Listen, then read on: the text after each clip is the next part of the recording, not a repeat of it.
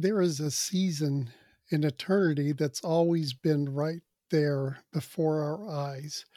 Many of us are discovering in this new time of increasing revelation and encountering the presence of the Lord of what it means to meditate, to access the river of God, the river of life in fresh new ways. The world certainly is not as it seems, as we know. There is much that's being exposed and revealed to the sons of God during this time. And where we focus our attention and our prayers creates and shapes our world. In Joshua 1:8, we read, "This book of the law shall not depart out of your mouth, but you shall meditate on it day and night, that you may observe and do according to all that is written in it.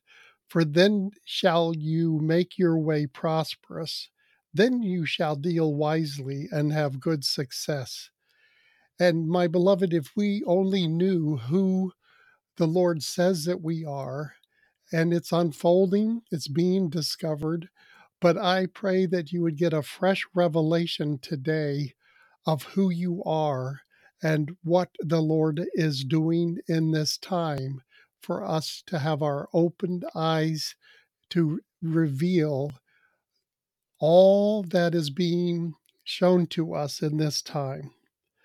In Colossians 2:2, we read, "For my concern is that their hearts may be braced and comforted, cheered and encouraged, as they are knit together in love, that they may come to have all the abounding wealth and blessings of assured conviction of understanding, and that they may become progressively more intimately acquainted with and may know more definitely and accurately and thoroughly that mystic secret of God, which is Christ the Anointed One."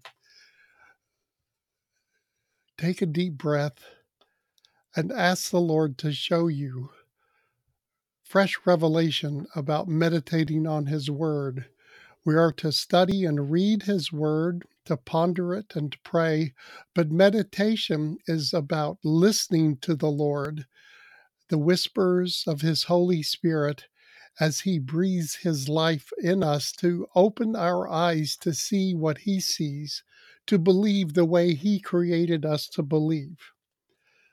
And Philippians 4:8 is one of my favorite. I'm sure it's yours too. "Finally, brethren, whatever things are true, whatever things are noble, whatever things are just, whatever things are pure, whatever things are lovely, whatever things are of good report, if there is any virtue, and if there's anything praiseworthy, meditate on these things." Surely we can shift our focus to be where the Lord would have us to be, high above the fray, the chaos, the uncertainty, the wars, and the shaking that's going on in the world, to be in His peace and His strong tower, and to enjoy His presence.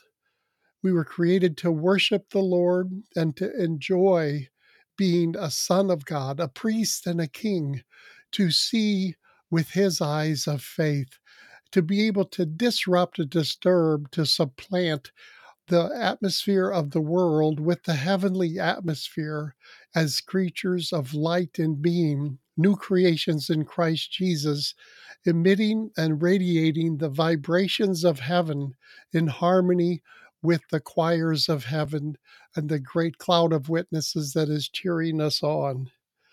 In Isaiah 26:3, we see, "You will keep him in perfect peace, whose mind is stayed upon you, because he trusts in you."